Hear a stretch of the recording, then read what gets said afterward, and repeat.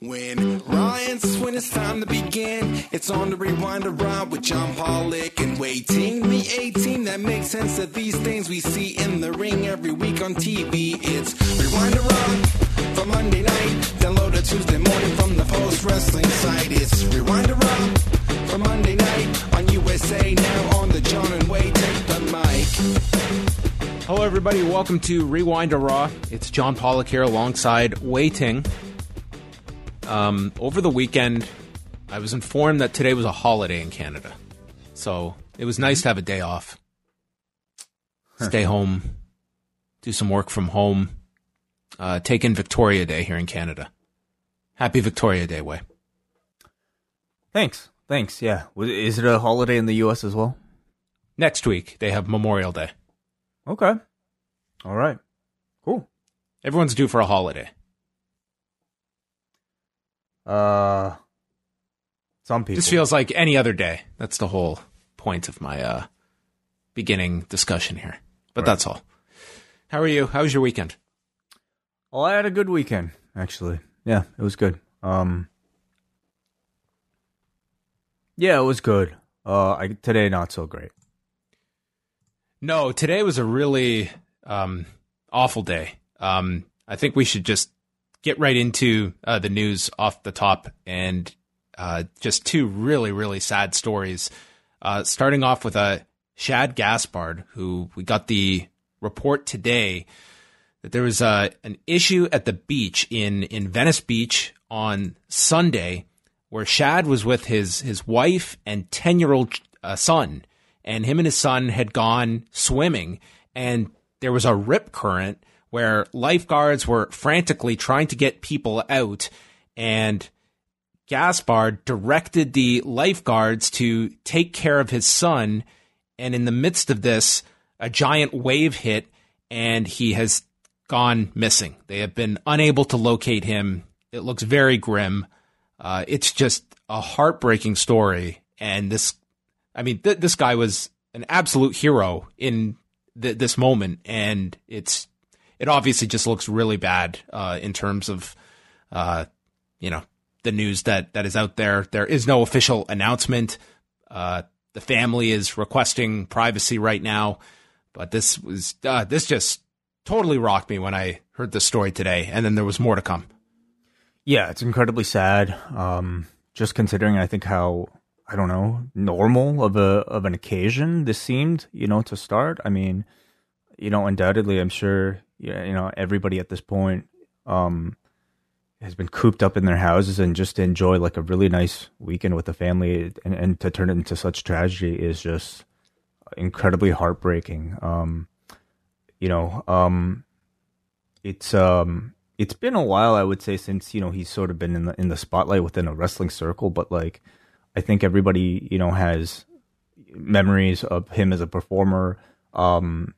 Me specifically, like I think we met him.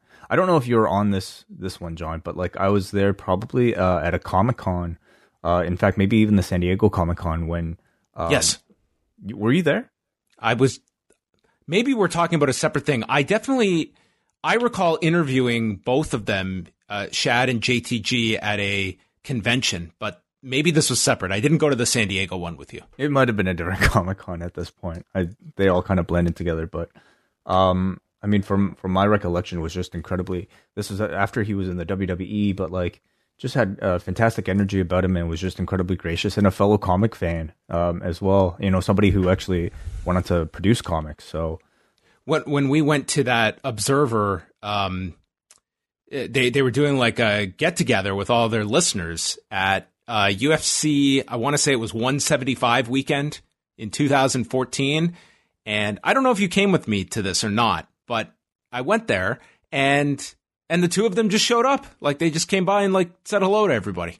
I don't think I was at that one. No. Okay. It's really unfortunate news. Just really terrible, and just from all accounts, this was a guy that was just so popular among all of his friends. He had branched out a lot to television, film roles. He had tried to get a comic book going. And very young as well. So again, nothing is official right now, but he is, you would be classified as missing right now. And then we had the news that just came out of nowhere as well, and that was the passing of Larry Sonka, who was a writer for years and years at 411 Mania and is probably the most extensive reviewer you're going to find of wrestling shows. This guy reviewed everything. It was like, if there was a wrestling show, this guy had a report on it, and in pretty quick fashion. I mean, it's just, to me, he was such a go-to for so many people when it came to keeping up with all the wrestling that was out there. He would do constant reviews, and he reached out to me, I want to say around 2004, just looking to do any kind of like reports and stuff on the Law site. So he did reports for a while at the Law.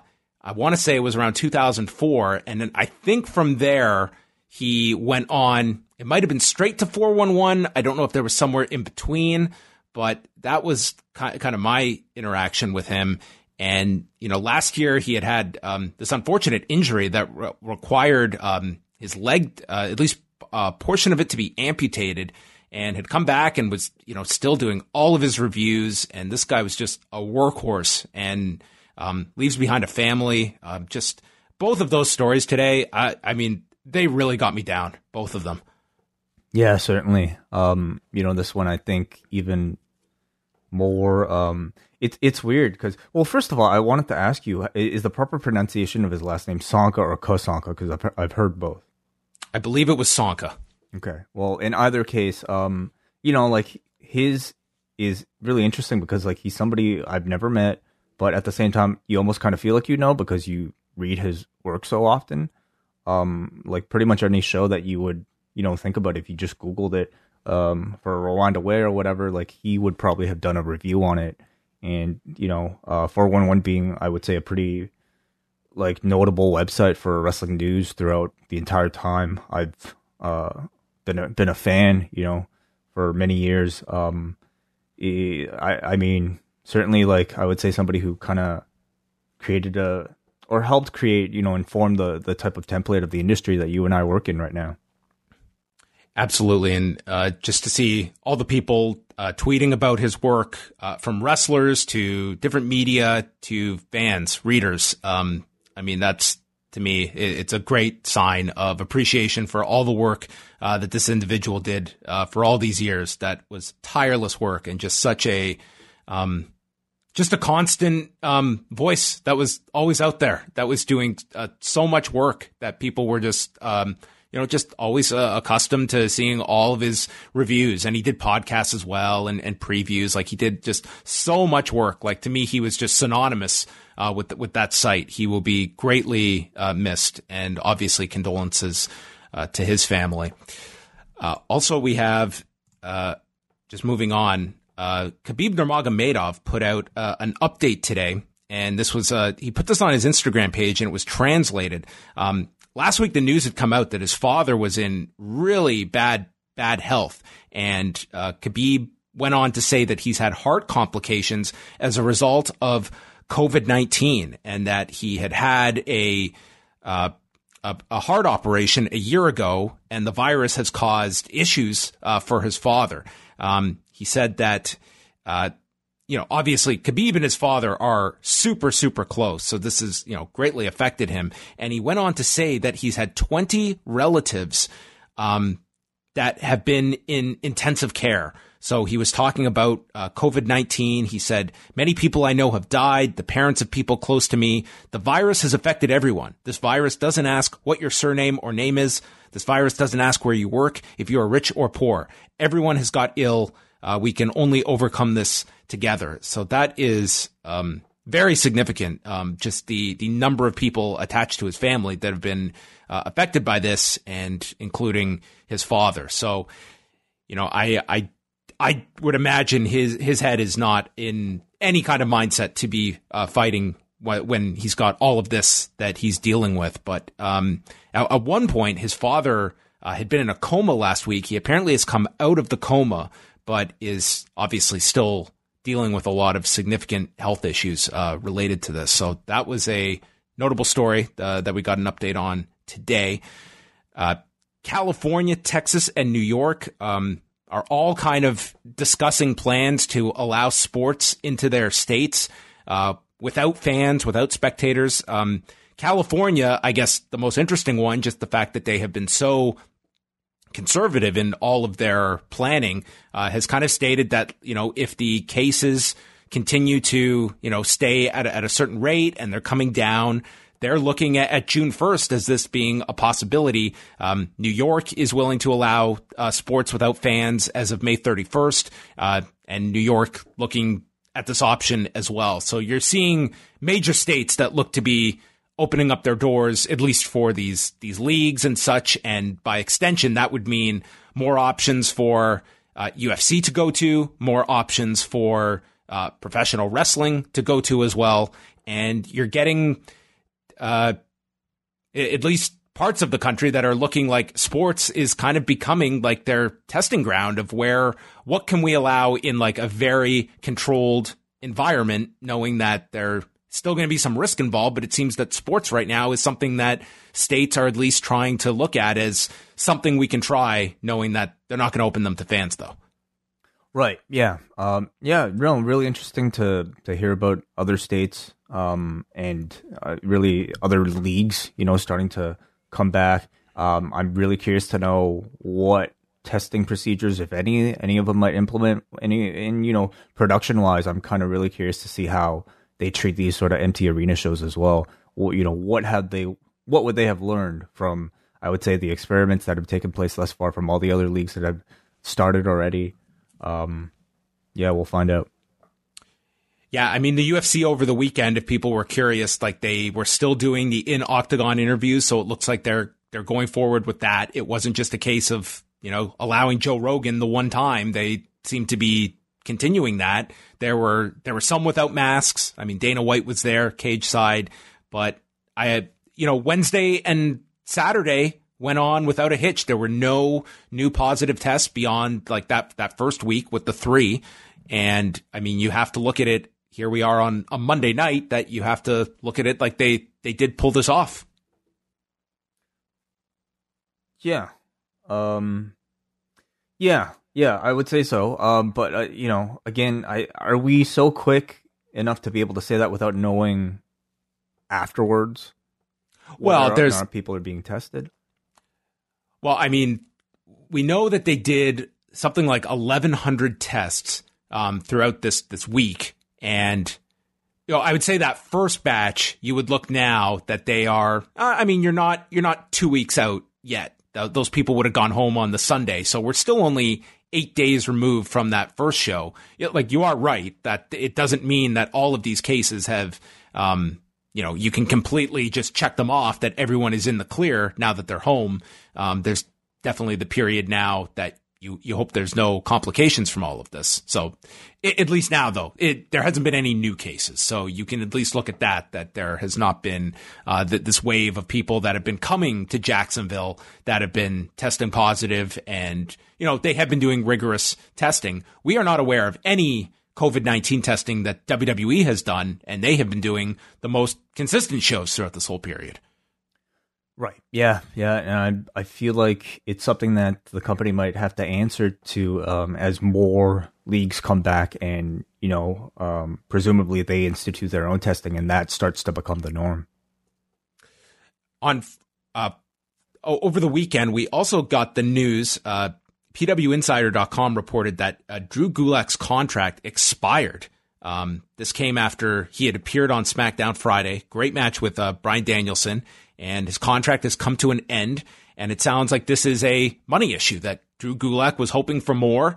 And I think it's a spotlight onto where WWE is, because had this been 6 months ago, I think Drew Gulak, in the position he is in now, I think would have gotten a very healthy contract offer, and this thing would not have expired. I think he would have immediately resigned. So that tells you that the WWE is not just throwing money at anyone. And again, this goes back to our discussion about Rey Mysterio, that timing does not seem to be on his side. But with Drew Gulak, it's an interesting one as well, because not a great time to be actively seeking free agency. And he's obviously sticking to his guns, believing he's worth a certain figure that WWE is not meeting.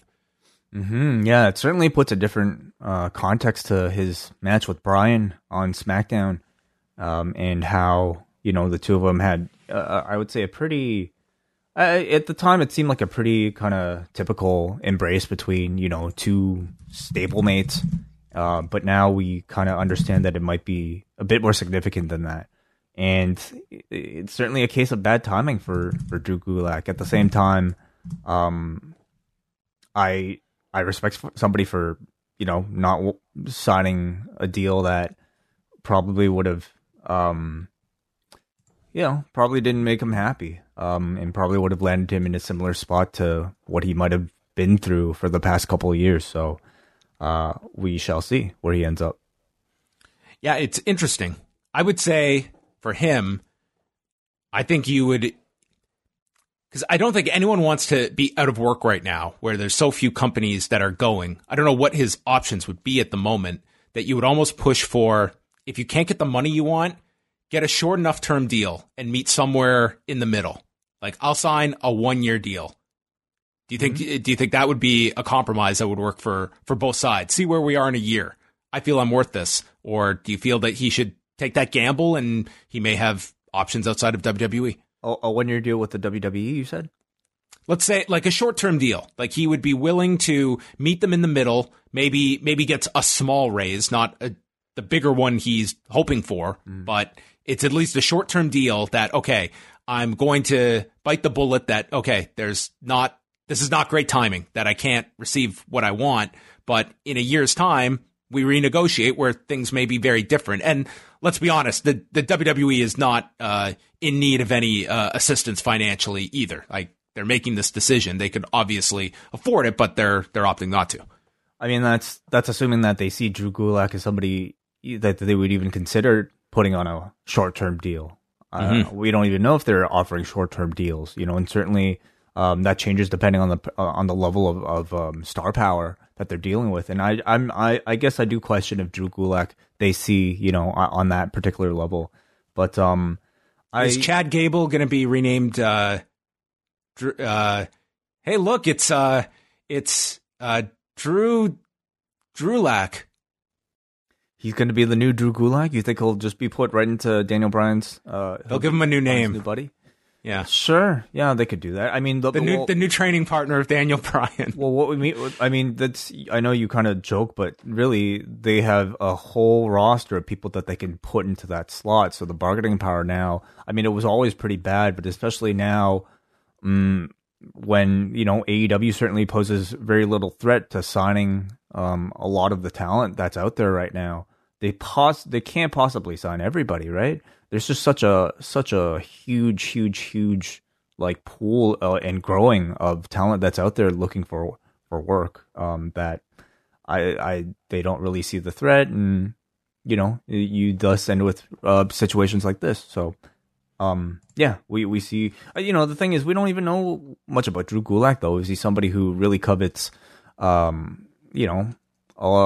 position that earns him a great paycheck, or is he more happy wrestling, in a prominent position, or perhaps more likely a combination of everything?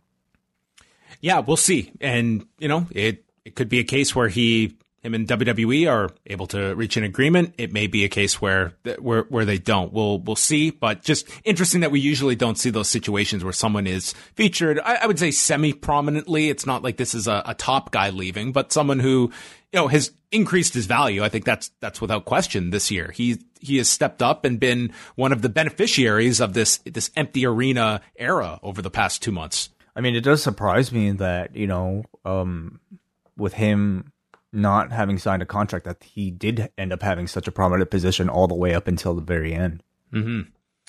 SmackDown did 2,042,000 viewers on Friday, so being able to avoid a sub 2 million viewership number, kind of staying steady now at that figure. It was relatively close to what they did the week prior.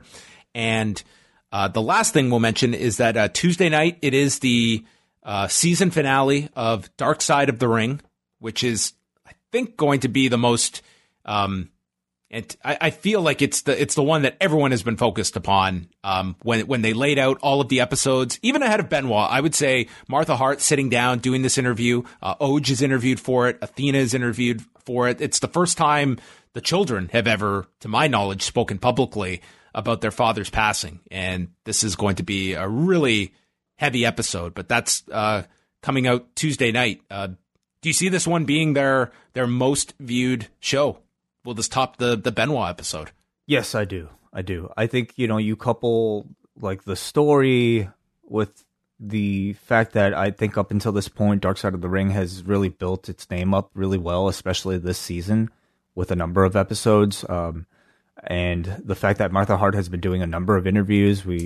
She was recently on Talk is Jericho. Today she did something with CBS. That coupled with, I think, just the general discussion that I personally been hearing about the interest for the show, I definitely do see it being Vice's probably biggest show that they've ever had.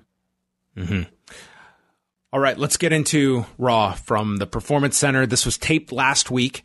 They'll be back next week for a new week of tapings. But this kicked off with Charlie Caruso in the ring. It was almost like we just froze from last week and we were picking up right where we left off, where Charlie said that if Randy Orton and Edge happens, it could be considered by some as the greatest match ever. Wow. Like when last week it felt like it was a catchphrase that was certainly out of nowhere. And then you suggested that this was going to be their new tagline for the pay-per-view. Oh, this is it. And first thing we hear on this show was like Charlie saying the same words.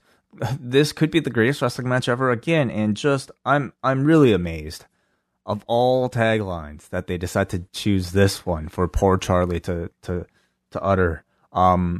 It can't. Have you heard? Sorry, go ahead. Well, I mean, I just can't imagine even Edge and Randy Orton being happy about having their match attached to something like this.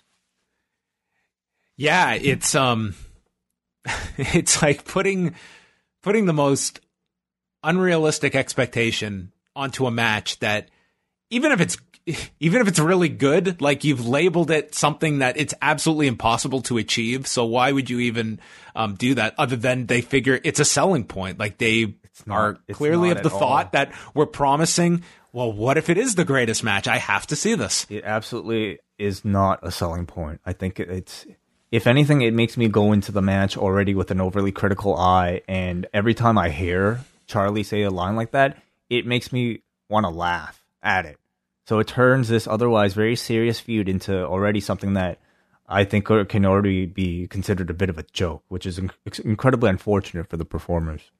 Have you heard what Drew McIntyre's new tagline is? I read your update today, yes. He goes out and does interviews, and it was brought up in one of his interviews. He is the star of Monday Night Raw, and this is a WWE edict that he is the star of Monday Night Raw. Now, I don't know if this is only going to be for appearances, because I heard a separate interview where he was introduced as that as well, but he was never called that on the show tonight. So I don't know if it's going to be something that kind of weird to use this within the body of the show, that maybe it's just like a PR tag for Drew McIntyre as they send him out to do all these shows. It really is. I mean, it's insane that like any company would tell an interviewer, hey, can you please promote this person as the star of our show?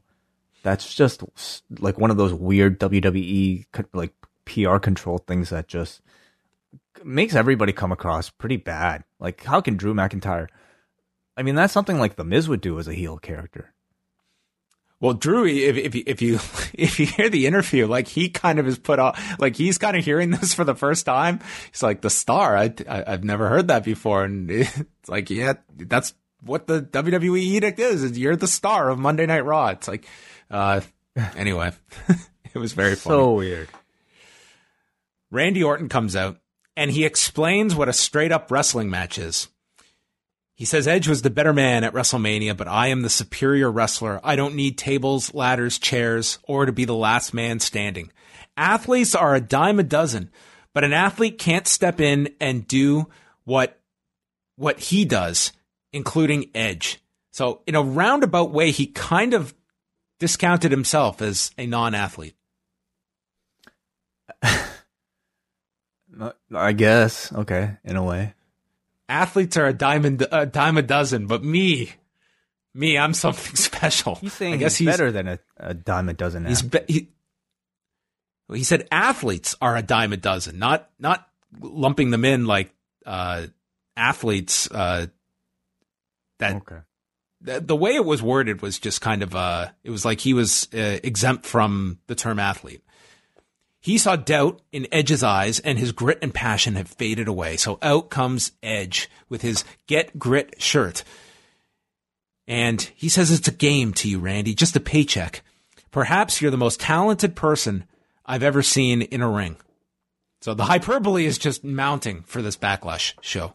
He says this is not the life that Randy wanted. It was the one he was handed. It was your backup plan. You don't care. You never went to bed as a child dreaming of being champion like I did, saving your money to attend the next event like I did, crying the night you won your first Intercontinental title like I did because it established me on the road to being a workhorse here in this company, and reminds Randy he beat him for that title in 2004. And Orton never had a career-ending injury that he had to fight to come back from. You don't love the sport like I do, and the locker room does. And he accepts the challenge. Randy leaves, and then we cut to Samoa Joe, who says, this has the potential to be the greatest wrestling match ever, with the exception of my match with Kobashi in 2005. I couldn't believe he said that. Yeah, the star of All Japan Pro Wrestling and the star of Pro Wrestling Noah, Kenta Kobashi. Yes, of course. Yeah, aside from all that weirdness, I mean, I think these two continue to showcase excellent, serious chemistry in this build, and it's no easy task right now. You know, they did such a great job the first time.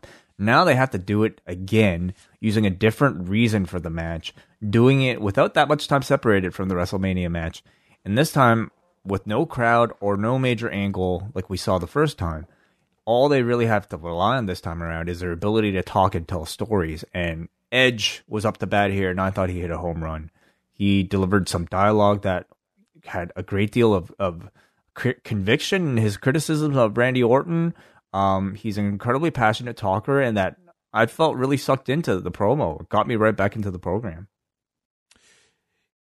It was a good setup for the match. I think that I'm very curious to see what they take from the last match, what they apply to this. This obviously has to close the show at Backlash. The question becomes, you can't put the greatest wrestling match ever second to last. No. We said it's the greatest third match on a 5-hour show in WWE history this year. We'll see if they move the goalposts on their qualifications, but it has to go on last. Does it get 30 minutes is my question. Oh, Jesus. Well, depends on your definition of the greatest match ever. Do you feel like the great matches all need to be more than 30? I don't think this one can be 10. No. I think it should be like 17. I think it'll be north of 20. My guess. You don't think it hits 30? Oh, man. You know, but I think we're making a mistake comparing the last match to this one, because they'll have many more. It's kind of weird. Because I'd argue I think they have less in this environment in terms of what they can do for 30 minutes. I contend that, like, you know, in a Falls Count Anywhere match, you can't really do much, you know, in the way of wrestling moves. All they really had in their arsenal was like slamming each other's heads into walls. And granted, you know, AEW just showed that you could do a whole lot more than slamming each other's heads into walls in a Falls Count Anywhere match. But in their particular match that they decided to do, they didn't do a whole lot but like walk through the hallways and slam each other's heads into objects. This match is going to be a wrestling match, John, perhaps the greatest wrestling match ever. And I think you'll see, you know, much more of a standard, you know, narrative of wrestling match that these guys are obviously incredibly seasoned in. Murphy walked up to Rollins, who's in a suit, and Rollins has had a revelation that he's going to tell the world. Did you catch any of the News Slam segments tonight? No. Scott Stanford is now hosting these in his backyard. Is that right? Yeah, he was on his back deck on a phone, like sending these in.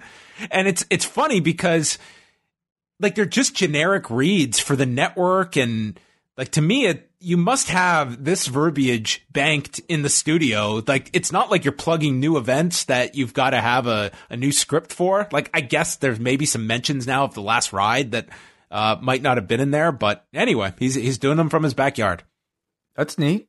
Yeah. Saves a trip to the studio and saves the cruise trip. Yeah. Cool. I assume it's his backyard. It could have been, well, my backyard is not sufficient, so I'm going to go across town to a buddy's or something. Just a random person's backyard he snuck into?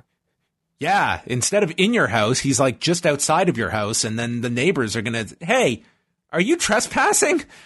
These could be the best segments. Scott Stanford getting chased out of Stanford. Wow. Seth Rollins and Murphy come to the ring. For the Rollins handshake, and then 24 hours later, Rollins, the psychopath, just move on. We're right back to where we started with Seth. He's now back to the Messiah and more subdued than before, which is something. Yeah. Going back a week ago to Money in the Bank, and I would say a very clear tease of a babyface turn. You left that show feeling that way, and then on Raw, I don't even think they really played with it all that much. The tension of whether or not he was going to actually turn babyface before he finally not at all, like reverted back to being a full-on heel. Yeah, they didn't really spend that much time playing around with that, is he or isn't he? So they come to the ring, and Tom Phillips said that Ray may have nerve damage to his eye. They're waiting for the swelling to go down. It could be critical. Perhaps, yeah. Critical to like his eyesight. Critical to eye staying I believe there. They said critical, like life critical, like could this eye injury end his life? I don't know. A week later, Rollins said he fell into a dark place after losing to Drew McIntyre. This dark place that lasted 24 hours. Without darkness, there can be no light. And he can see the light now because of Ray. And tells Ray, it was a blessing in disguise what I did to you, and you can now tell me you're welcome. Humberto Carrillo comes out to confront him. Ray is his idol, and Rollins is a coward. And Murphy stands in front. Rollins is not dressed to compete, but he volunteers for Murphy, who already has a match with Aleister Black tonight, to take on Humberto Carrillo. That was our first match, and I'm going to point out an interesting observation that of the 8 matches on tonight's episode of Raw, do you know how many were interrupted with a commercial break? Okay. How many were interrupted with a break? I'm going to say 7 of them. 0. What?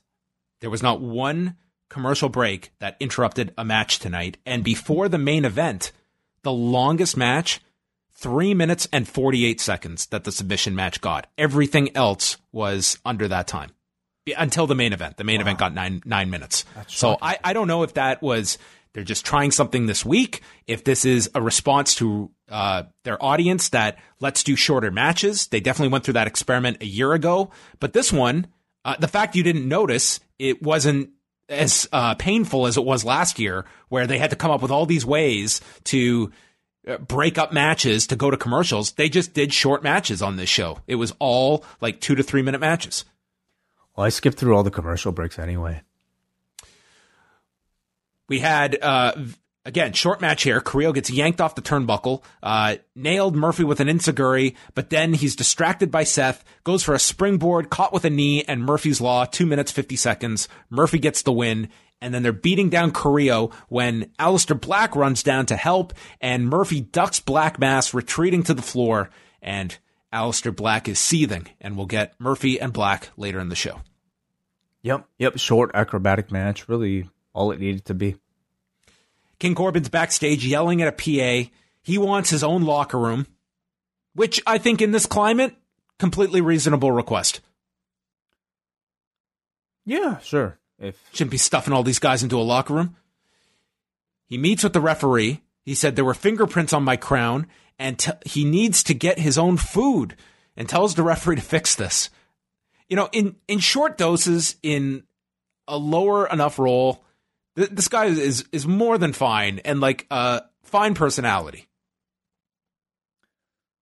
Those are those are a lot of qualifiers. Well, this guy requires a lot of qualifiers to make him have his part in this show. But in small doses, I'm fine with this guy. Like, he's just an obnoxious dick. Like, that's the character. Sure. The problem is once you're looking at your watch and suddenly this is the 9-minute match on the show with this guy. Total Bella's promo. Artem might propose to Nikki. What will Nikki say? We'll find out. We came back from break. Liv Morgan is nearly in tears talking about her mom. Her mom is her hero. Her mom didn't have a job or a savings account, but she had determination. She never quit, and I am my mother's daughter. I learned from my loss to Charlotte Flair. And just like my mother, she learned just like her mother would, and one day she is going to be Raw Women's Champion.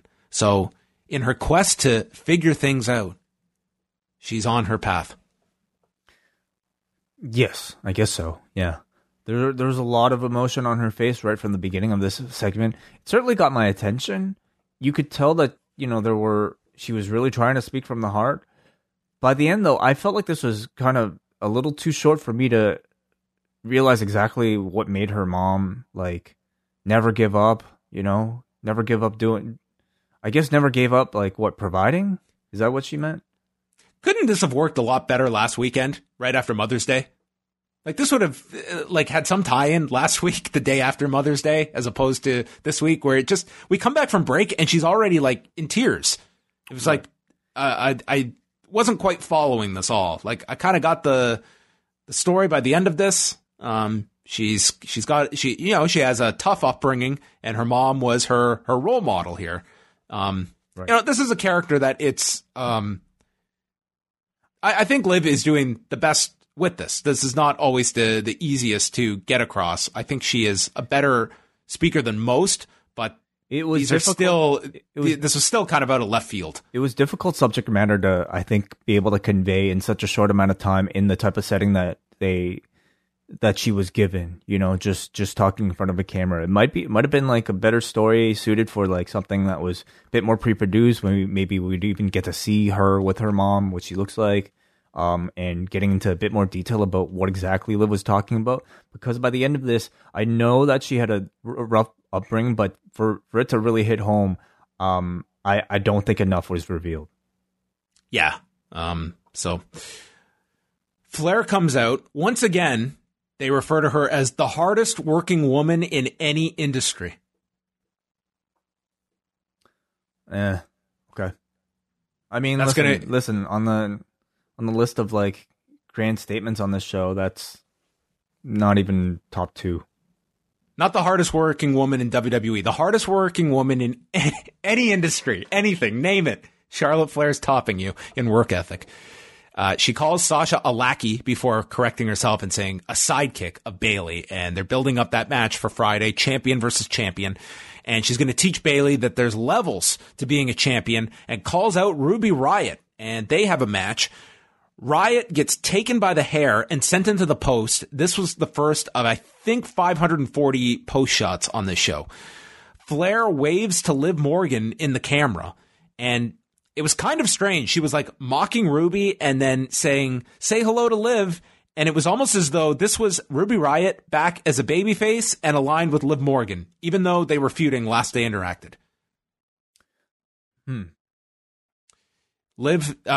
Ruby then stomped Flair's hand and hits a flatliner, rolls into this crucifix, and bends back the fingers. Flair is able to get up, stomps at her, the Riott kick gets stopped, and then she stomps her some more. Figure 8, which she bridges on one arm because of her hand being injured, and gets the tap, and Flair is selling her hand, so I would imagine that plays into the match with Bayley, that she's going in with this hand injury. Hopefully. Fine match. Short, very quick. Yeah, I thought a good little TV match between two veterans. They're pushing Charlotte as this very dominant champion, And man, she's really being relied upon right now on all of their shows, and I'm sure they'll continue doing that with Becky not being around. Charlie was with Bobby Lashley, and MVP walked in. He said that they will not be doing business together because Lashley is busy dealing with clowns like R-Truth and Lana, and asks, what would happen if you used the full Nelson on Drew McIntyre? But you're never going to know. It's been 13 years since you had a title shot, and you must be cool with that. But when is Lashley going to free Lashley? And MVP walks off, and Lashley is left to contemplate this suggestion. Yeah, I thought MVP was just, as always, really good here. His delivery is very natural. He makes these otherwise, very staged WWE backstage segments feel a bit more genuine. Yeah, I think he's, a great voice to have on the show that comes across very, very natural. We had our first axe throwing segment with the Viking Raiders and the Street Profits in the park, where the Viking Raiders are joined by fellow Vikings, and they have started a bonfire to create the smoke for the Street Profits. Yes. Funny. Montez Ford wants to forfeit once Ivar starts throwing and hitting the bullseye repeatedly with the axe. But there would be no forfeit. We would get many more segments to come involving the smoke. Kairi Sane is in the ring. It's all decorated for a Asuka celebration. And Asuka comes out, thanks Kairi, who's presenting her with flowers. They run through that she is now a Grand Slam champion, having won the NXT, SmackDown, and Raw Women's Championships, along with the women's tag titles. Asuka's dancing away, and then she spoke. And were you able to translate this? Asuka? Yes. Because I could. Did she? Okay, sure. Asuka said, there's a contest coming up in a few weeks with Post Pro Res. Would you like to enter, Kairi? And Kairi said, sure, I've never heard of this show. Let's enter our submission with a flute. And right there, they were disqualified. Recorder, actually. A recorder? Yeah. This is different from a flute? Yeah, it wasn't quite a flute. But I mean, you never played the recorder in school? No, we had flutes in band. I played the clarinet. I think a recorder would be fine. She would still be eligible. Well, she starts playing, and this is broken up by Nia Jax coming out. And she said that Asuka was handed the title because Becky can't fight anymore. She's on maternity leave, and Asuka has landed a temp job. And she's going to be replaced by someone more worthy. Me. And Asuka jumps her, attacks her with kicks, and lays her out with a hip attack to the floor. And this was the first of several beatdowns by Asuka to Nia Jax on this show. They did a wonderful job of making me want to see this match by the end of the night. Asuka just beat the shit out of this woman all night. Well, I think part of the idea throughout this episode was to continue Asuka's babyface turn. And I found the segment really interesting because they have to do all of this without really having either her nor Kairi be able to, rely on typical promos, especially when you want to tell some story about a character change. So, despite all that, though, I thought they were incredibly successful in creating compelling TV with such little words being spoken here.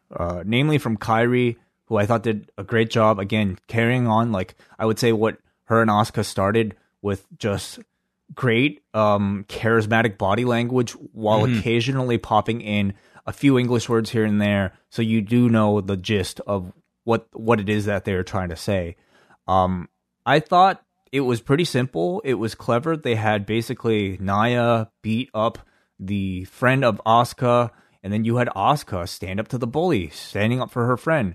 And I think just the visual of seeing Asuka, the smaller person, go up unafraid completely against the giant and Nia Jax and getting the better of her repeatedly, that to me was part of making a badass babyface. I would have just more so built up to that. That should be the challenge for Asuka.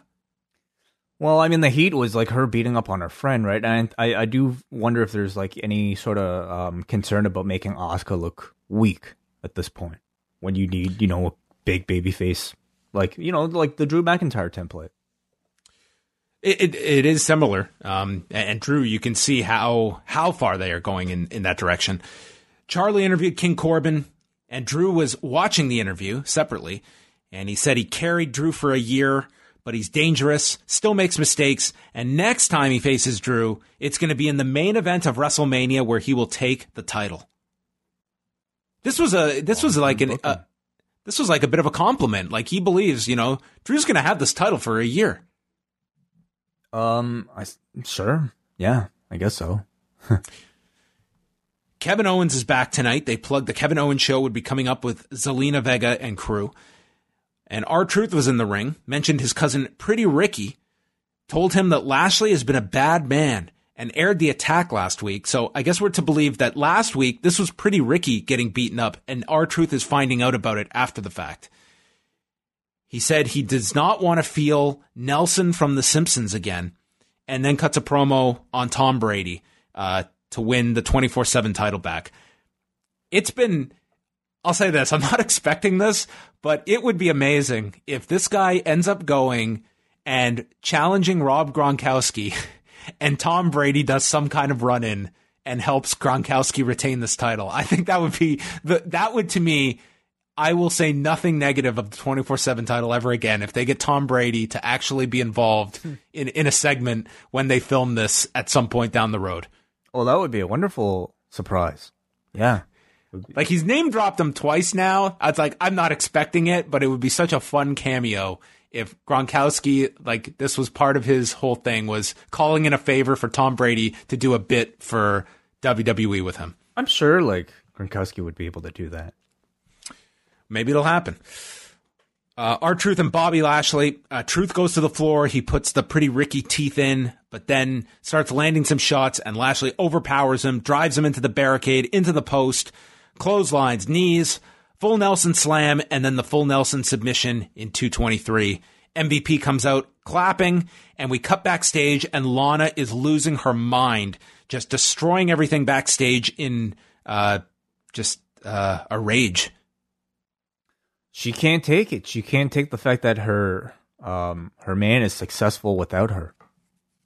She's like, I came to both of these tapings this week for this? Yeah. Sorry, you just feels like Lana is completely there. Oh, what do you see? Do you feel like Lana is still going to be heavily involved in all of this, or is this like slowly an easing out for Lana? Well, they're clearly like sowing the seeds for some type of story between all of them. So I expect some resolution. I mean, is this, her on her way out? Possibly. Very possible. Because I really like Lashley and MVP together, but I could also see Lana being ultimately aligned with the three of them as a group. We'll see where they go. Asuka and Sane are backstage. And then we just see Nia Jax staring at them in the background. And as Asuka and Sane go in opposite directions, Nia trails Kairi. Mm-hmm. So almost waiting for like the Michael Myers, the Halloween theme to start.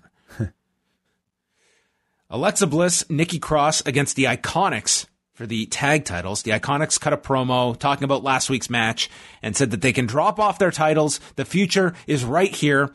And the match begins. And they just had a sprint here for 2:45. Billie Kay missed a boot into the rope. Bliss gets tagged. She drops the knees down. Cross then attacks Peyton Royce and sends her to the floor. And Billie Kay kills Nikki with this running boot, turns around, right hand by Alexa.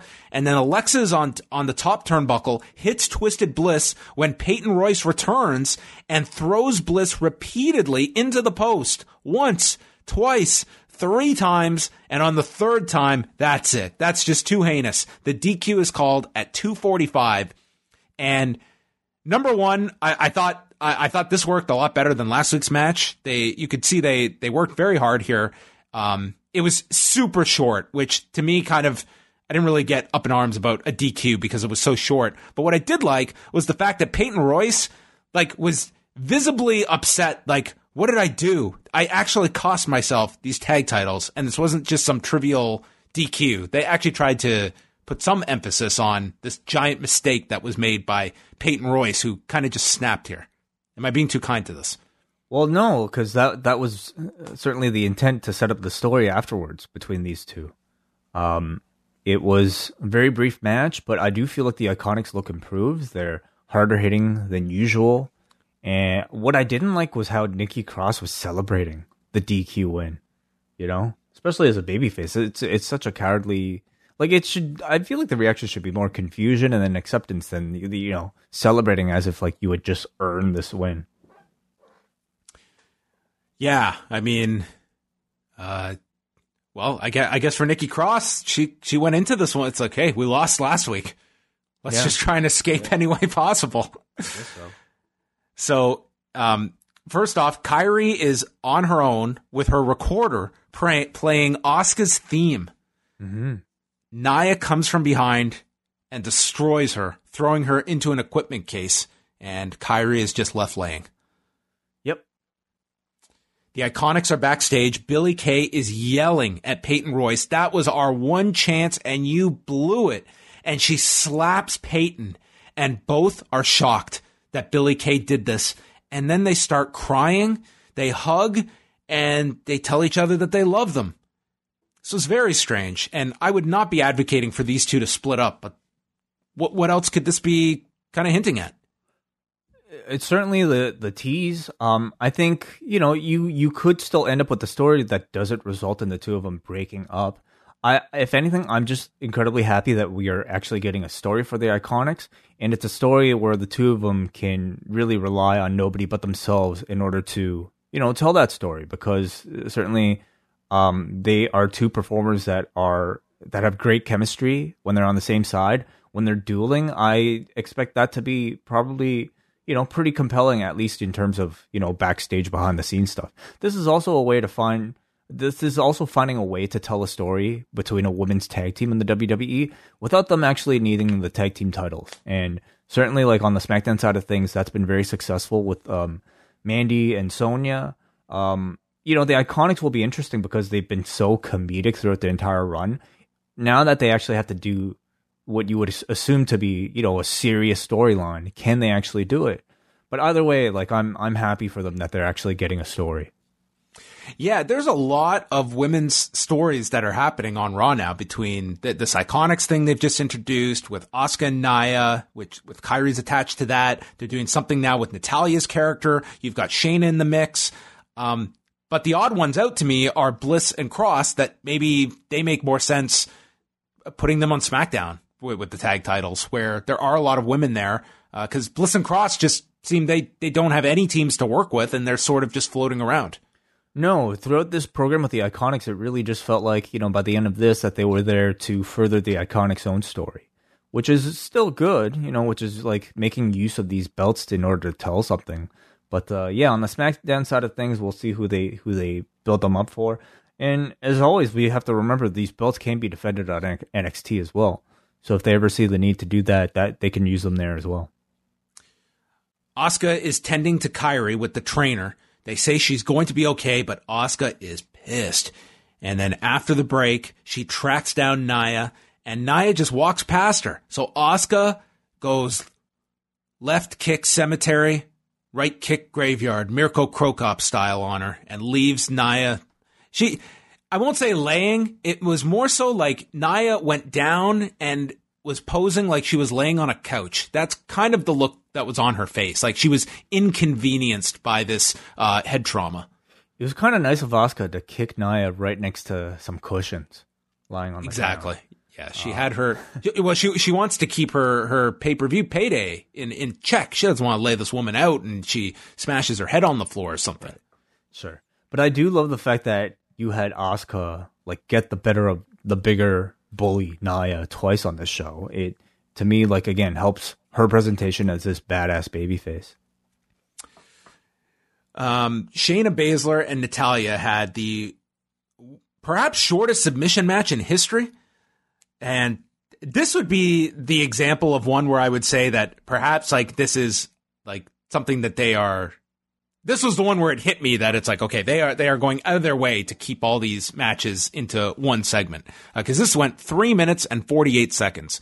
Not that it was bad, just that it was. I'm honestly amazed because I watch all these matches and I never felt any of them were too long. Yes, but I never felt any of them were too short either. And I think maybe that tells you how I feel about long matches that don't need to be long matches. Long matches that are long only for the sake of like filling up TV time, that have no storyline implications for them to be that long. This to me was perfectly acceptable for Natalya versus Shayna Baszler, which, you know, I was interested personally just to see the in-ring technique, but in terms of storyline, honestly, probably would have had trouble keeping my attention for an extended amount of time. So I had no problem with it. I thought this show moved. I thought that the pacing was very good on this show. It was not like there were no blowaway matches on this show, but I thought that the pace was significantly better this week in terms of just one segment to the next. They kept reminding you what's coming up, and to me it was an easier 3-hour show than other weeks where we're going into the third hour and you know it's going to be that 2 to 3 segment match, and we're just crawling to the finish. Mm-hmm. So early on, the sharpshooter gets countered, and Shayna goes for an ankle lock that Natalya kicks free. Shayna's like checking on her teeth. Thought she was Anthony Smith here. Baszler attacks the arm, and Shayna, this is one of the joys of no crowd that you can hear this stuff. She just tells Natalya, that heart crap doesn't work on me. Baszler stomps down, and then Baszler goes for the sharpshooter. Natalya counters it to apply her own, and Baszler fights to the rope, but they won't break it, and she has to crawl to the floor to get the escape. Natalya then tries a knee bar that Shayna counters, taking her back and applying the Kirifuda clutch, grabs the arm of Natalya with her leg, and Natalya is forced to tap at 3 minutes, 48 seconds. Fun match for the time it lasted. I'm not really complaining. They could have gone longer. I think these two would have had no problem getting 8 or 9 minutes, but it was entertaining for the time they had. I would love for these two to go longer once they have a better story established for it. Once there are more stakes attached to it, once once they earn really, the ability to go 10, maybe even further than that. But, for a short match, I was completely satisfied here. I loved the finish. You had Shayna here do this like beautiful like ninja roll type of counter into a rear naked choke. That is a very beautiful, very legitimate technique. And you don't see enough people with like legitimate grappling training, especially in the WWE, make use of like really pretty jiu-jitsu techniques in a wrestling match. So for me, it was really nice to finally be able to see Shayna like, do this style of match on a USA primetime TV show. I love that these two continued to be able to showcase the very unique chemistry that they have. I hope it means more of this from Shayna in the future, and seems to be, a place to springboard to a Natalya losing streak story. What hasn't been put together is the fact that we have the timing of Shayna's main roster call-up coinciding with a new producer in MVP that is a guy that's a very experienced grappler that, I would think that would be someone that you would assign to like the Shayna Baszler matches. I think would have the eye for what they're trying to do, but understanding Shayna's style a lot as well. Certainly, yeah. I'd love to know if he would be in charge of something like this. Certainly, somebody like TJ, I think would have great knowledge of legit, MMA technique as well. And obviously, if Shayna is involved, she'll probably suggest a whole lot too. Yeah.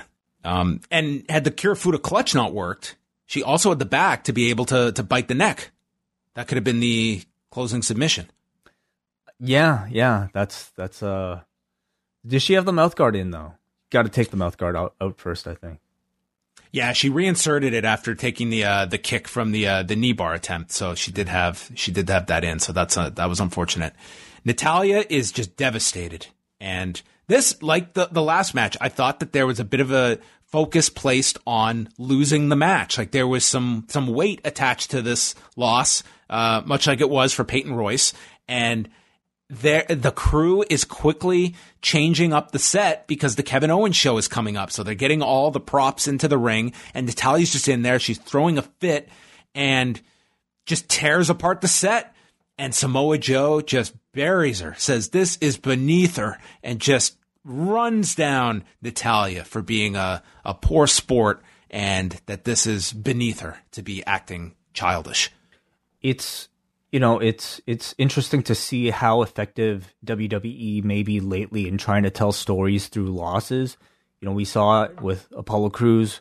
It seems to be, his losses coming off of being taken out of Money in the Bank are ways to springboard him into an actual push. And it looks like it might be the case here with the Iconics as well, and also Natalya. So we shall see. I love the fact that they had her have her tantrum as the KO show stage was being set up. It was a nice touch. It was really funny.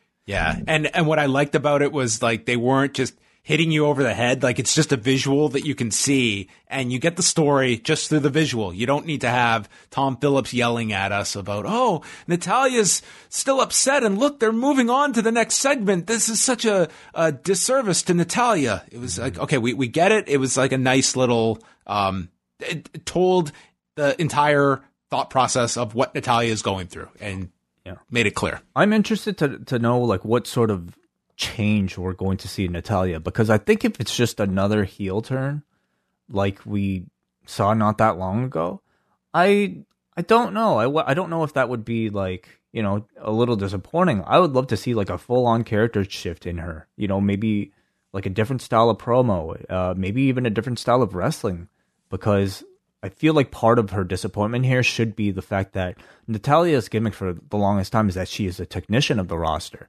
Well, here the technician lost a submission match to somebody who, has proven now to be better at submissions than her. So, like, this should be the start of some sort of personality crisis for Natalya. Andrade, Austin Theory, and Angel Garza are all arguing backstage, and Zelina Vega walks in and tells them all to stop. They're going to go out onto the Owens show and be on the same page, and she goes one by one, asking if each of them understand, and she gets to Austin Theory. Do you understand? Yes. Yes, ma'am. Oh my gosh, I gave too much personality to this response. This was a robot's response, Austin Theory.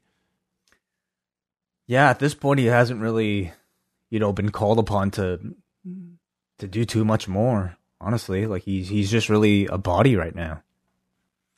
Yeah, I don't know how much you can really do with "yes, ma'am" as your big line, but there we go. Kevin Owens is out to his dismantled set, and he talked about getting his moment at WrestleMania that came at a price because he got banged up, but he's good to go now, and he's back. Vega comes out with the crew, and she thinks Owens only wants a Jerry Springer episode based off of one little issue that they had. She explains that Andrade is a god among insects. Insects? Yeah, isn't that... I mean, that's... What, is that offensive to insects? I guess so. I can't imagine getting so upset that I was like, you bug, you life form that is beneath me. It's certainly not a compliment. Like, if I called you an insect, would you... I wouldn't know how to respond to that. I mean, I think I'd be pretty resourceful. If I'm one of these killer hornets, I mean, I'd be a threat. You'd be deadly, sure. Yeah. I think the insinuation is that you're small. Okay. She then speaks about Angel Garza as the lethal Lothario who breaks faces and hearts, and then gets to Austin Theory. He's the prodigy, and she is the best this business has seen in a long time. See, I like Zelina Vega that she doesn't go the WWE route. She's humble. I am the greatest ever. No, I'm the best we've seen in a long time. Nice statement that has its equal amount of under qualifying as well. I'm the 12th best wrestler that is currently on Raw right now. Of all the managers that have come by in the last, let's say 5 years, I'm top tier. I'm up there. Yes. I think we need more truthful statements like that. She said they came from the streets and survived, but all streets come with sidewalks, and they're for people like Kevin Owens. You sidewalk insect, French Canadian. Ouch. Owens is chastised because he's standing on the apron and is explaining that, I've been outnumbered by a lot of people over the last while, so that's why I'm here. And also, we're having another guest, Apollo Crews. And Apollo Crews storms out. He tackles Andrade. They have this wild brawl. This was the most fire I have seen in Apollo Crews ever. And this would set up a tag match after the break, as Kevin Owens' comeback was a commercial break to get ready for. I thought it was the most fire I saw out of Crews since the slap 3 weeks ago. Oh, this was more to me. This was a really good brawl for the 30 seconds it lasted. Well, I think it told me that Crews, despite having 3 weeks off, still managed to maintain that level of, I would say, intensity in a comeback like this that you would assume would be able to pull out in any of his matches now. So it is just, further proof that he now really does have this ability to be able to showcase that personality throughout the match. I mean, in many ways, I would say this was one of the missing elements of his entire game, coupled with, I think, a real improvement in his promo ability as well. So Apollo brawled with him, and then he yelled at Zelina. He said, "I am an insect. I'm a bee because I've got all the buzz in this show." Jeez. Andrade and Angel Garza took on Owens and Crews. This was a telltale sign, Way, because what was the first thing that happened in this match? Off come Garza's pants. I immediately wrote down, not going long. Crews' left knee is wrapped up, selling the injury. They snap Owens' neck on the top. Crews gets tagged. Owens, while he was in there, very hard hitting for the 30 seconds he was in this match. Crews then gets tagged, and Andrade immediately tags out to avoid Crews and gets dropped off the apron. Crews hits a spine buster. Again, a lot of fire. Vega gets onto the apron, and then Austin Theory goes to strike from the apron, misses, hitting Garza by mistake, and Crews hits his spinning sit-out powerbomb. That is called the Toss Powerbomb. Definitely needs a new name, and he wins in 2 minutes and 53 seconds. The Toss Powerbomb. Yeah. Crews' big return, seemingly pushing their way towards Crews Andrade, and maybe not as impactful of a return as I envisioned, but it really does depend on the follow-up. I thought this was a really good appearance for Crews. Are you talking about Owens or Crews? I'm talking about Crews. Yeah, I really liked the segment. It was really good for Crews, I thought. Owens kind of just more and more of a background player here. Well, I suppose for me, I envisioned Crews coming off of the show 3 weeks ago, really to me as the star of that particular show. That I suppose I expected something maybe a bit bigger than coming in the middle of a Kevin Owens show segment. But at the same time, nothing's really going to seem that big or small without a crowd there anyway. They argued in the ring, and then Andrade attacks Austin Theory, and Garza starts helping him.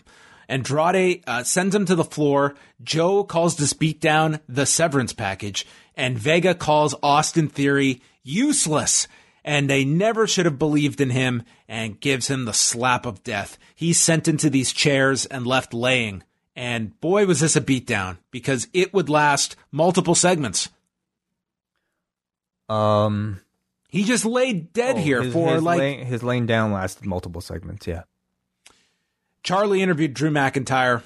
Monday night is a good time for a Claymore party, and the invites between brands allows for dream matches, and his number one dream match has fallen into his lap, King Corbin, because he's genuinely a terrible human being, but he's also dangerous.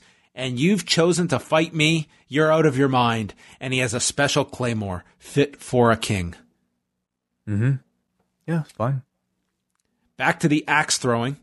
The Viking Raiders are very good at this. The Street Profits are very bad at it. There was a line where Montez Ford was getting ready, and he said, "I have to get my Tiger Woods on," as he got a grip onto the axe. And Ivar said, "Wait, there's tigers in the woods?" I applaud this because there was not a Tiger King joke that immediately followed it. Ford then launches an axe into the forest. We continue after the break. Dawkins winds up, and the axe goes into a barrel of water. And all of the fellow Vikings are pissed about this wasteful display. Yeah.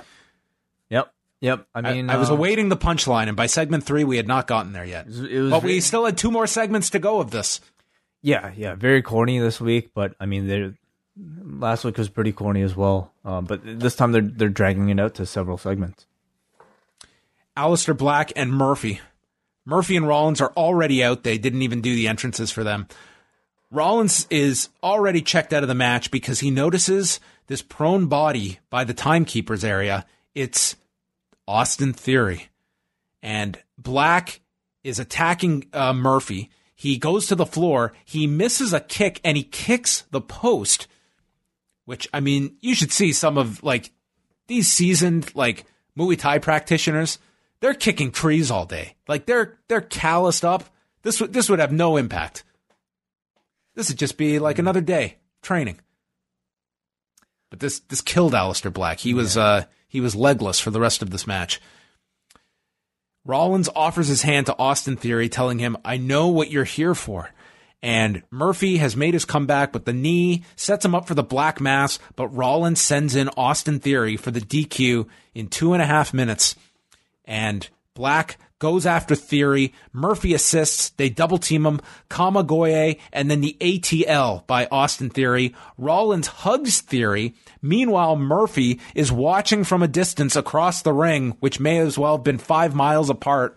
And suddenly, Rollins has a new favorite toy named Austin Theory. And Woody is just staring at Seth Rollins and Buzz. Woody. Because he's wooden? Toy Story. You're saying Austin Theory is Woody? No, he's Buzz Lightyear, the new toy. Woody is the old discarded toy. Oh, I see. I get it. Very nice. Yeah. So it seems like they're rebuilding Seth Rollins' stable, which means this whole gimmick is definitely here to stay. And essentially, it's just transitioning Theory from Zelina's group to Rollins' group, which I think is fine. It likely just means that, instead of being Zelina's fall guy, he's now Rollins' fall guy. But I don't know. I guess it builds Rollins back up into a bit more of a threat without the Authors of Pain being around. I guess. Yeah, this group just has no life at the moment. We'll see where they go. This is kind of a stage 1 with Austin Theory inserted.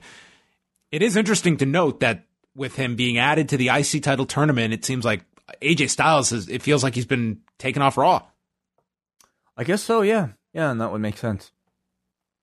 I mean, he comes back, he goes on Mixer, and he's not on Raw. But he's on SmackDown. Well, he's on SmackDown. It's just kind of I guess they figure, yeah, he's just going to be there for now. For him on Raw. He's probably going to face Bryan on SmackDown or somebody else. More axe throwing. Now we're on to the competition. Each side gets 10 axes, but only a score is counted if you hit the bullseye. So the Viking Raiders are dominating. The Street Profits are terrible. On his last try, Ford hits a bullseye. Just because. But then the police show up with an axe that has gone through their windshield, and they ask, who did this? Well, by process of elimination, let's find out who can throw this properly. And Dawkins does a trick shot by throwing the axe backwards and hitting it.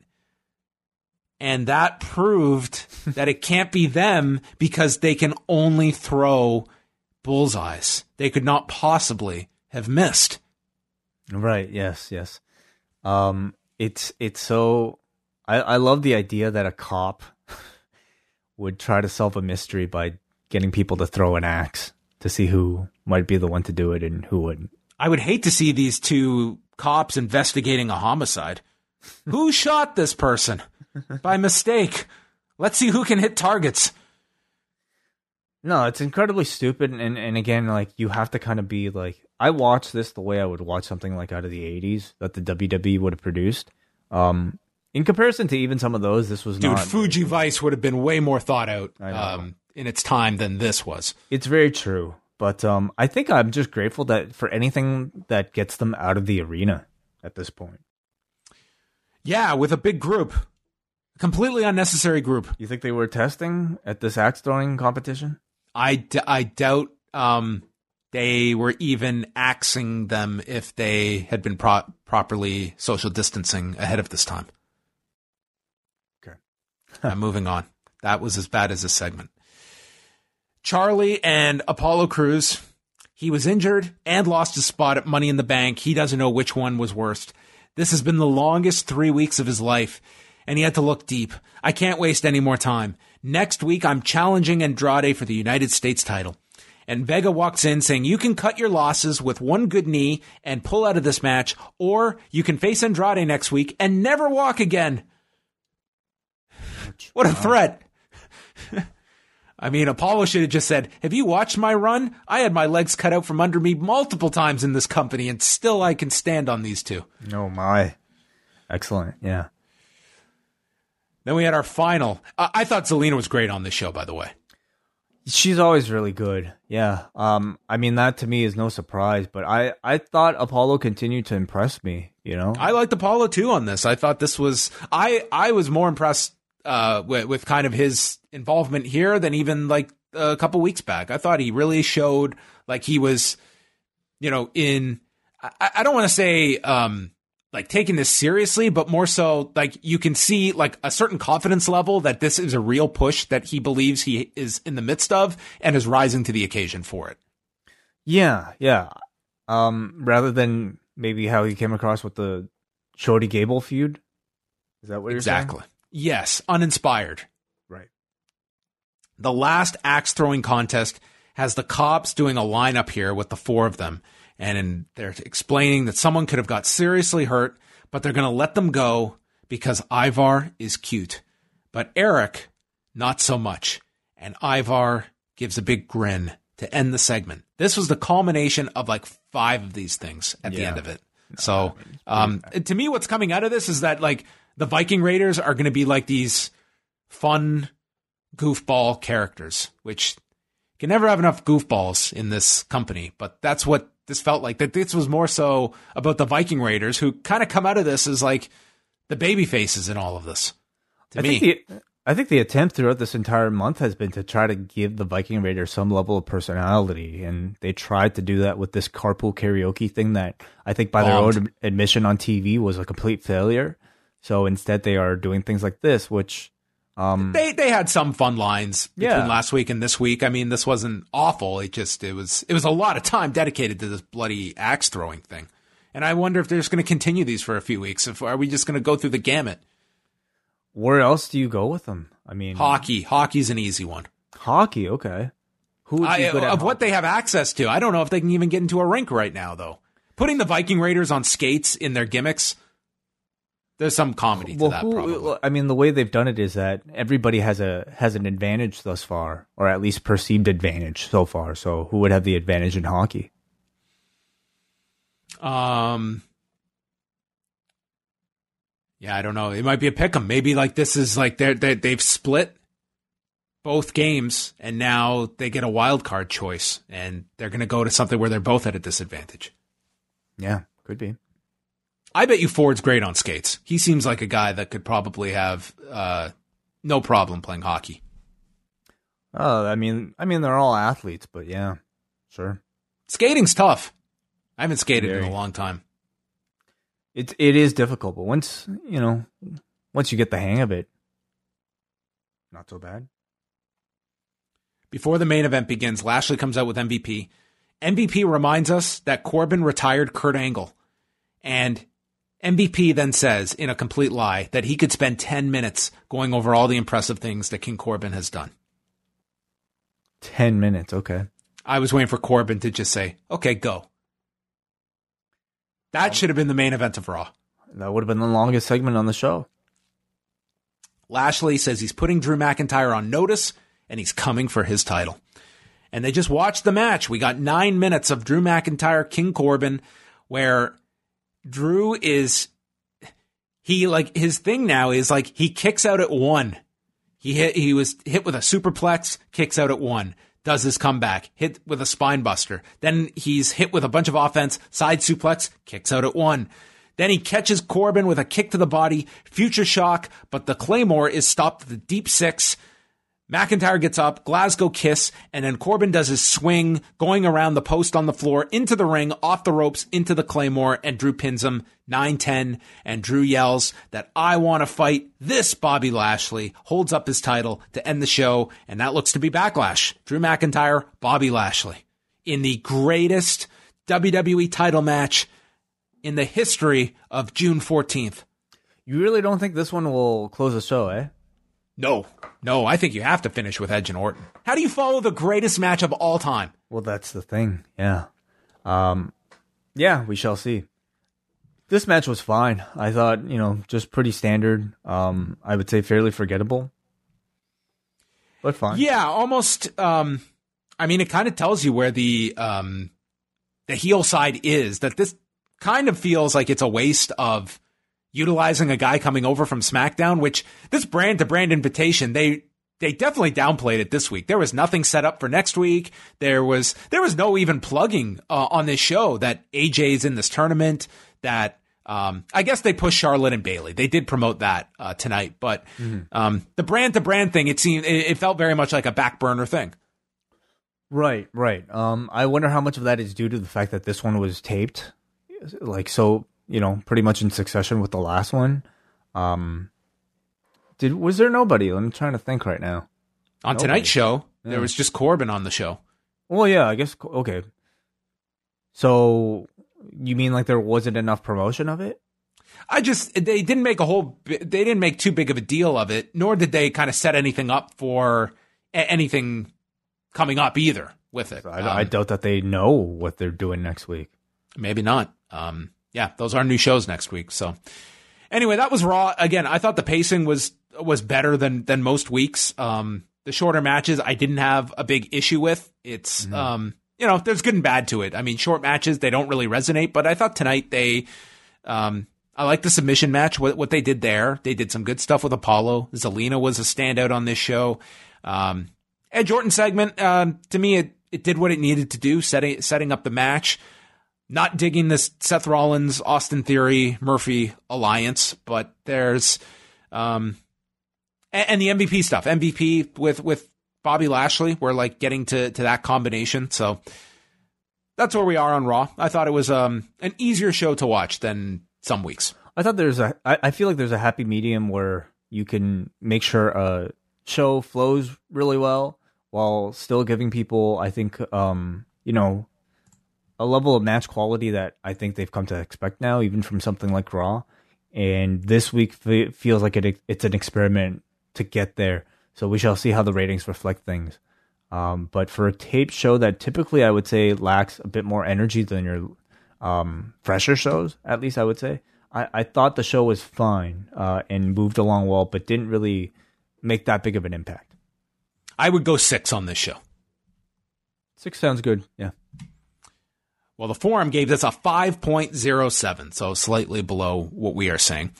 Paul from New Jersey writes, "What's with this greatest match ever crap? What a bizarre spin and unnecessary pressure to put on a match. Seth Rollins has really had a terrible run in terms of character. The Iconics got screwed.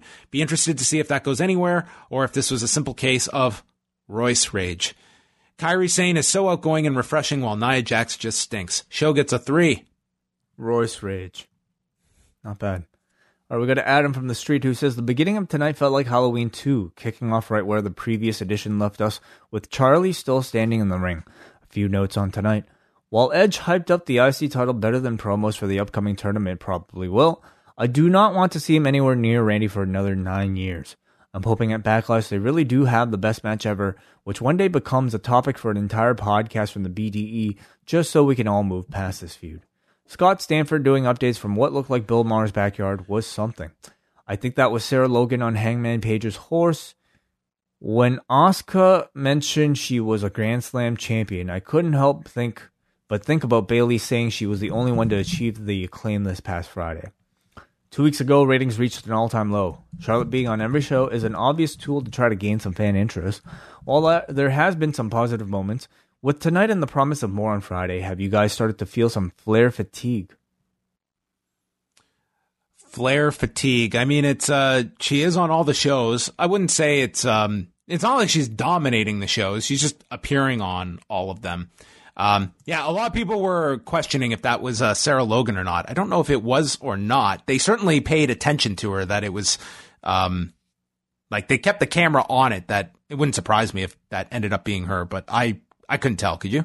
I didn't see BTE yet. Is that what you're No. about? Sarah Logan on the horse during the axe throwing segment. Oh, okay. I didn't notice.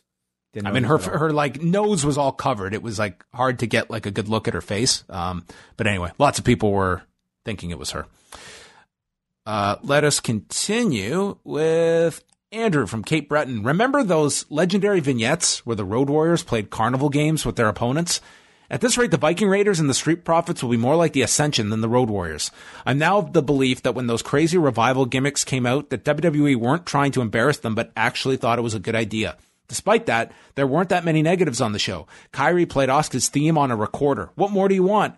I like Charlotte just running through people. I like Austin Theory potentially getting a new role with Seth Rollins, and I like that they finally might do something with Apollo Crews. They also seem to finally be pulling the trigger on Lashley and MVP together. A lot of the angles aren't bad, but the ones that are end up being really bad. 6 out of 10. We go to Rich in Winnipeg via East Selkirk, who says, I thought that nothing could follow up how bad the pickup game from last week would be. I was wrong. Axe throwing is worse.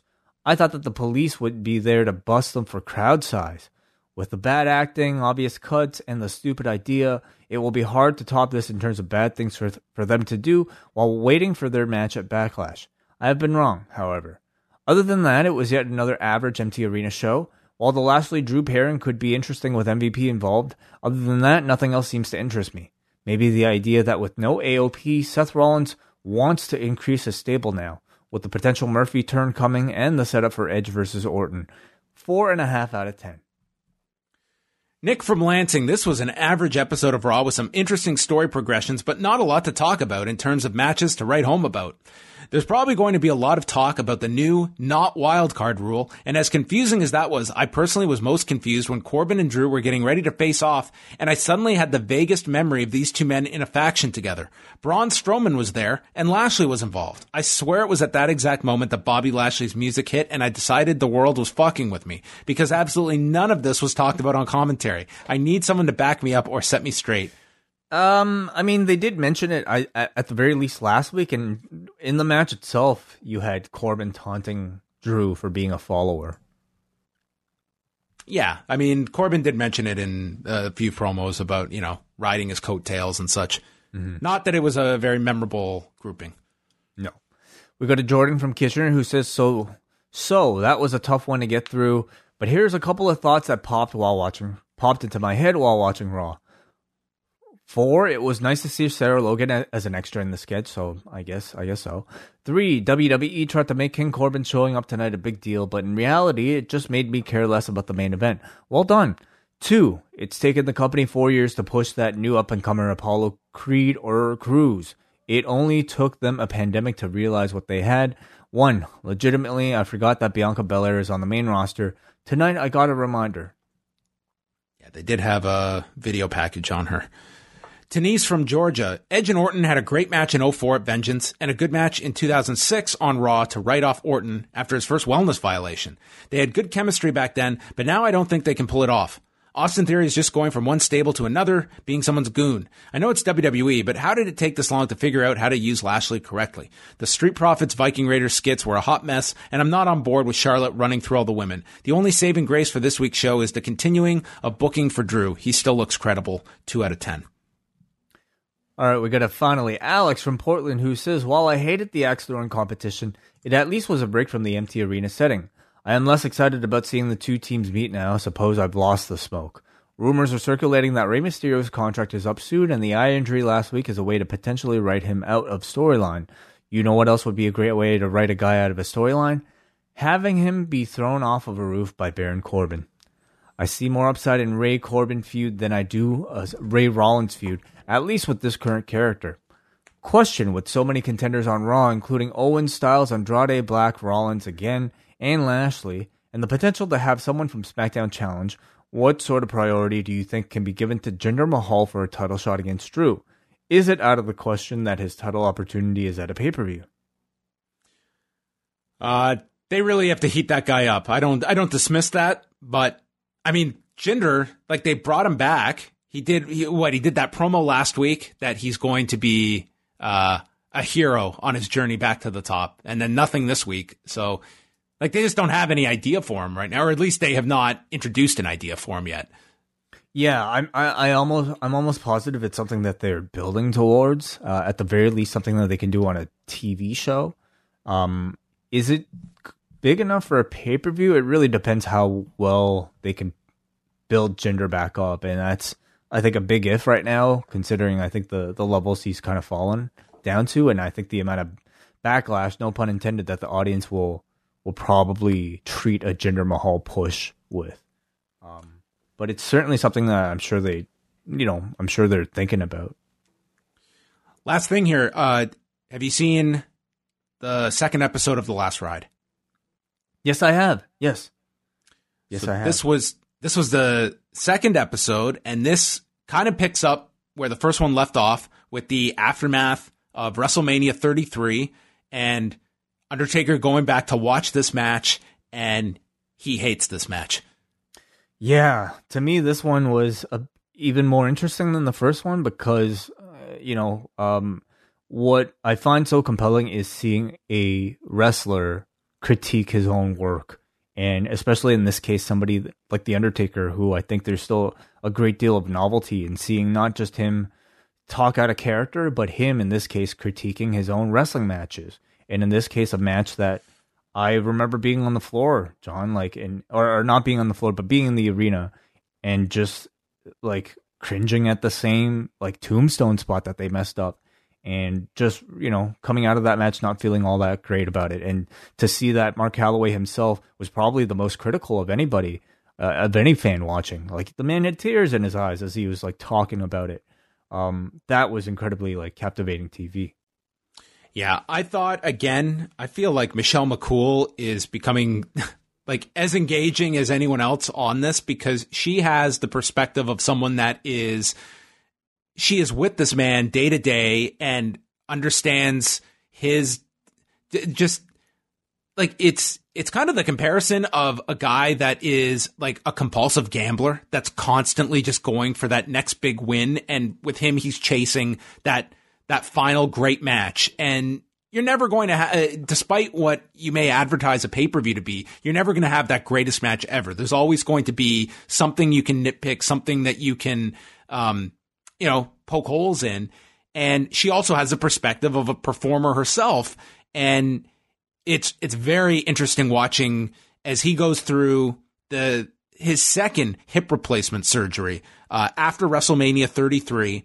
And they're in it's the post-op, and they're both there in the hospital, and this guy is fresh out of hip replacement surgery, and Michelle McCool is talking about the fact that this is a blessing and a curse. A blessing that he's going to feel better and can do more things, but the curse is that he's going to start questioning how much more he can do. And right there, he's joking, yeah, like next April. Like he's already got that in his mind that WrestleMania next year, 4 weeks after this pretty definitive declaration that I'm done, I'm finished, it's immediately like his knee-jerk reaction here as they're talking on camera, that is not out of the question that I wrestle again next year. And it's like we're right back to square one. It's the only time we see like somewhat of a example of tension between the two.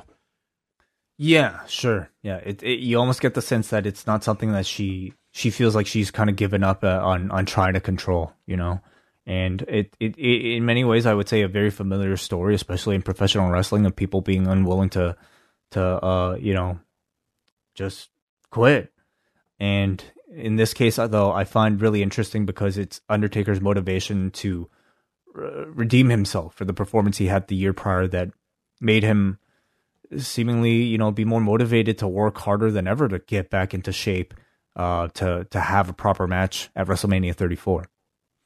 So like the main things covered in this are, the fallout of WrestleMania 33. He has this hip replacement surgery.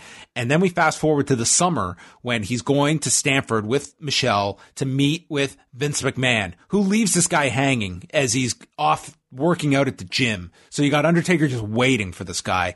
And that's where we kind of go into the entire relationship of the Undertaker, Vince McMahon, that I think no one listening to this would be surprised to know it's a close one, but to hear it from the Undertaker, from those around him, that this is Vince McMahon's highest lieutenant that he has, worked with for the entire duration of this Undertaker character.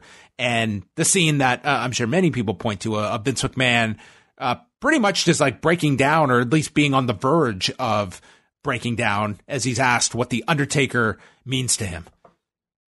Yeah. Pretty rare sight of seeing Vince, cry on camera. And I'd love to know like what led up to the question, because I think just the question itself doesn't necessarily, seem like it would command tears like that. So I'd love to know like what the context was, what sort of questions were leading up to that one. This is like a string of Vince McMahon with like the waterworks. I mean, he was tearing up in the Andre documentary. Now this one.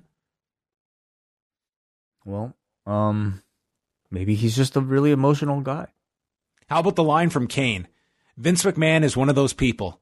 If you're loyal to him, he'll be loyal to you. And unless you happen to be working with him during a pandemic where you're coming to work shows for him, I don't know how far that loyalty goes during stockholders' expectations must be met.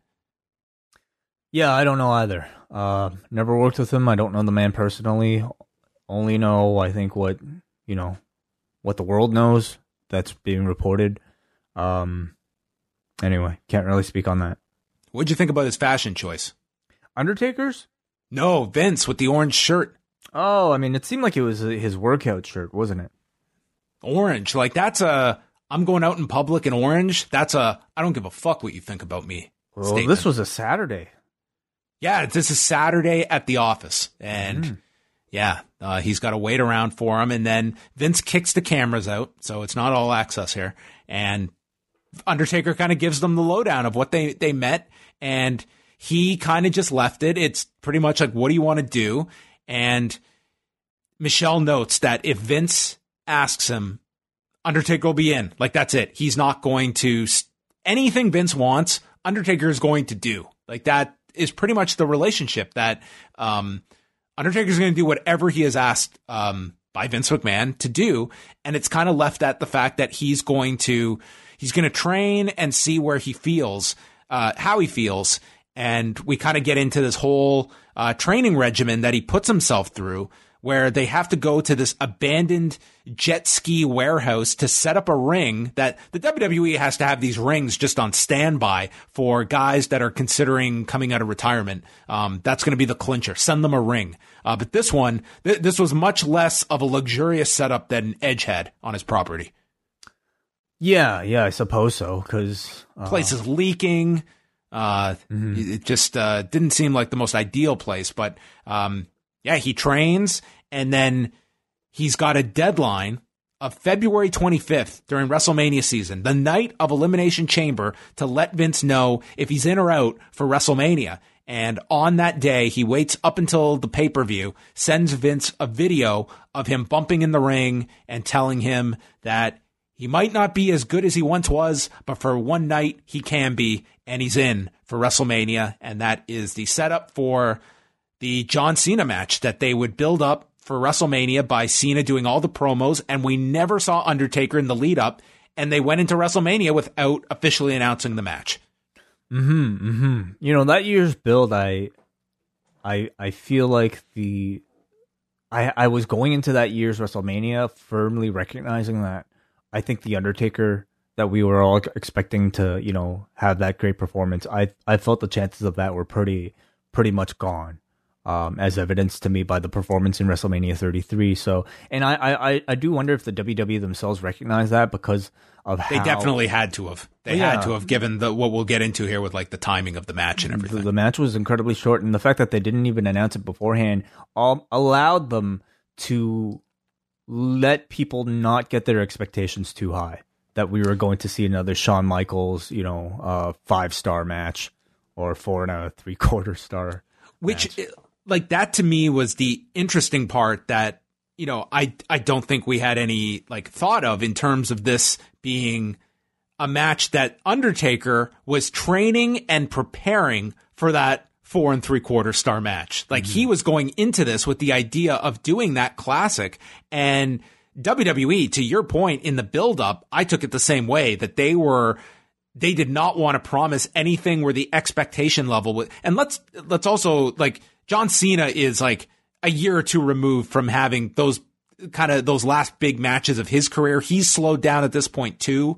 That, it just seemed like the wires were crossed here. Like Undertaker was training for one thing, WWE was promoting another. Yeah. I do wonder at what point they told Taker, hey, like the match is only going to be 5 minutes. Like, you do kind of feel bad for him. The fact that he like trained so hard to get into like, seemingly the best shape he's been in years, only to have a 5-minute match. At the same time, I completely understand the WWE being. I don't think they made the wrong call. Me neither. It does come off that it's like a last minute thing. It's not like they're timing out this show a month in advance. That I would imagine it was that weekend he found out what his time was. I would imagine it was very close to the day, if not the day. Perhaps. At the same time, I mean, you're looking at this card and it was already a really bloated card. Like, it was without the kickoff. It was already 5 hours. The whole segment itself, like you featured Cena, you had to do the whole thing with Elias getting there, like that. The whole thing probably ended up being like 20 minutes, but the match itself was just 5. Not even. It was like he was being charitable. I looked this up. This was like 2:48. This match goes. That's it. Wow. Yeah, like not even 5. But again, like the year prior, I'm just looking up now, Taker and Reigns goes 23 the year prior. And I'm sure everyone acknowledged it was a bad match. And the length certainly didn't help that match. So I do not fault them making that decision. But yeah, something was definitely, Taker was coming into this and you see him, this is a guy that you can see when he disagrees with certain things. He did that interview recently being asked about the streak, and you can read between the lines of, I asked Vince twice, are you sure? And what am I going to do? I'm not going to not go out there. I'm not going to protest. Like you can see when he disagrees, but ultimately he's going to be a good soldier and he is not going to be the one that's going to fight and go against to get his way. Like if there's a disagreement, tie goes to Vince McMahon. Yeah. And he just goes with Vince's plan. Like he's not going to be that guy that's going to put his foot down, it feels like. And, coming off of the matchup with Cena, and him feeling as good as he did, obviously, as we'll see in the next episode, it gave him renewed motivation to keep going. Yeah, he's one other comment here is in the build up for this, he's working with Primo to get him ready, and he says it's the best version of himself since the 2009 match with Shawn Michaels. And then he says, in a line that, let's be honest, it's almost getting comedic at this point, tomorrow may be the last time I make that walk. Yeah, please. This being 2018, which go look up. This guy was not just doing Mania in 2018. He was doing plenty by his standards in 2018. And yeah, we get him saying, we don't sell time, we sell entertainment. And then he's off talking with the Big Show saying he trained for 45 and he got 5. And afterwards, he is happy with the performance. It's a short match, and he tells Michelle he might have another match in him. And her response is, oh, please. And he would. In fact, he would have another match in him that month, because he would be going to Saudi Arabia for the Greatest Royal Rumble show with Rusev. So, the preview of next week's episode is him being somewhat more active in 2018. He does the casket match with Rusev, and then the bigger focus is on the disaster that was Crown Jewel. Him and Kane versus Shawn Michaels and Triple H, that they label a train wreck. And Michelle McCool saying, we're right back to the start of this vicious cycle of having to redeem himself. And this is the part where you start to feel like this is, like there's a certain level of depression that sets in, that this guy is just chasing something that he may never be able to catch and be fully happy with. Like, even a good performance, like, he is happy with this John Cena match. Is it perfect? No, but he comes out of it happy, but he's back wrestling like 4 weeks later.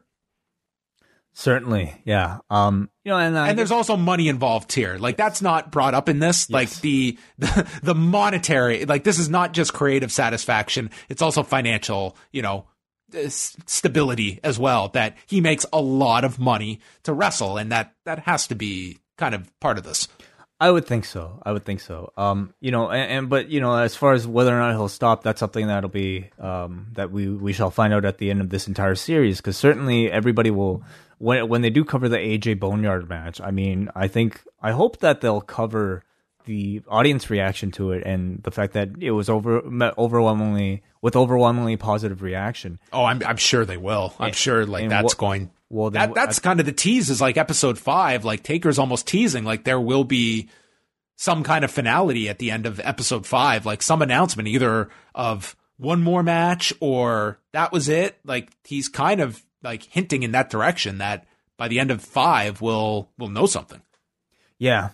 But I'm looking forward to next week. I love it when, great wrestlers can talk about their great matches, but I almost like it as much when they can talk about their bad matches and we can see them be incredibly honest, hopefully, about their failings and what went wrong. And to me, this would be the WWE's first admission about that Saudi Arabia match just being god-awful. So I look forward to seeing that. I hope we just get Shawn, like, get all your serious comments from Undertaker and Hunter, like, tore his pec in that match. And then let's interview Shawn and be like, that wasn't me. I wasn't in that match. Yeah, I'm still retired. That never happened.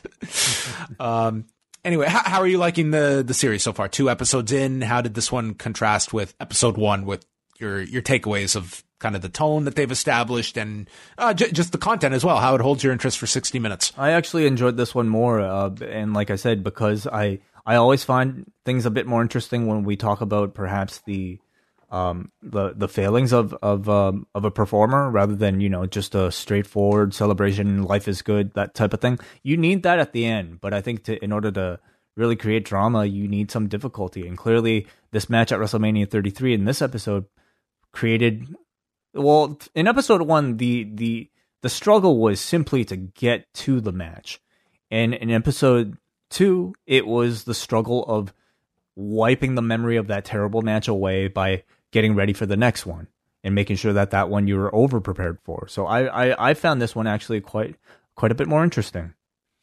Do you realize, and I didn't until seeing this highlight package from WrestleMania 34 that year, so Cena that year, he does the segment with Elias. The next year, he does the rap character with Elias. And this year, like, it was going to be Cena and Elias. We would have gotten 3 years of these two together. Elias was a part of the rap thing too, eh? Wow. Yeah, he was that last year when Cena came out. I guess that might have been their thinking to build to a match between those two. Yeah, look at that. It's like we'll plan 2 years of. Well, I guess he got the same treatment of Cena Rock. 3 WrestleManias together. Cena Elias. Anyway, didn't happen. The trilogy. Yeah, that's it. All right, that's going to bring an end to the show. Just to mention a few things going on right now. Big vote for everyone to register their selections with the Euro transfer window. The 4 cards are out, and everyone can see what Jamesy, Benno, Martin, and Andy Ogden have booked through their transfer window selections. The cards are out, and you can go on Twitter @PostWrestling and vote for which card is booked strongest of the 4. It is pinned up there right now on the Twitter, and the voting is open until 12 p.m. Eastern on Tuesday. All right. Tuesday night, Wai and I are going to be back with a review of Captain Marvel, where we are going to be joined by my good friend, Ed Boxler, Wai's friend as well. And we're going to review that film, which is the final film before Endgame, which will be next month's review. So if you're a member of the Post Wrestling Cafe, you can grab that. Also, Andrew Thompson is going to have an interview up with Michael Oku later this week. And we've got our Double or Nothing post show Saturday night. We'll be going live right after the pay-per-view for Double, Ice Cap, and Espresso members of the Cafe. So if you're a part of that, that's this weekend. Wow. Saturday night. Yes, we've got a pay-per-view. It just crept up. I mean, it felt like it was so far away, but okay. With a mystery participant in the ladder match. Okay, cool. Let the speculation run wild. Okay, that's going to wrap up the show. We'll be here Tuesday night for the Marvel review, and then Wednesday with Rewind to Dynamite. That is it. PostWrestling.com. Go check it out. Goodbye.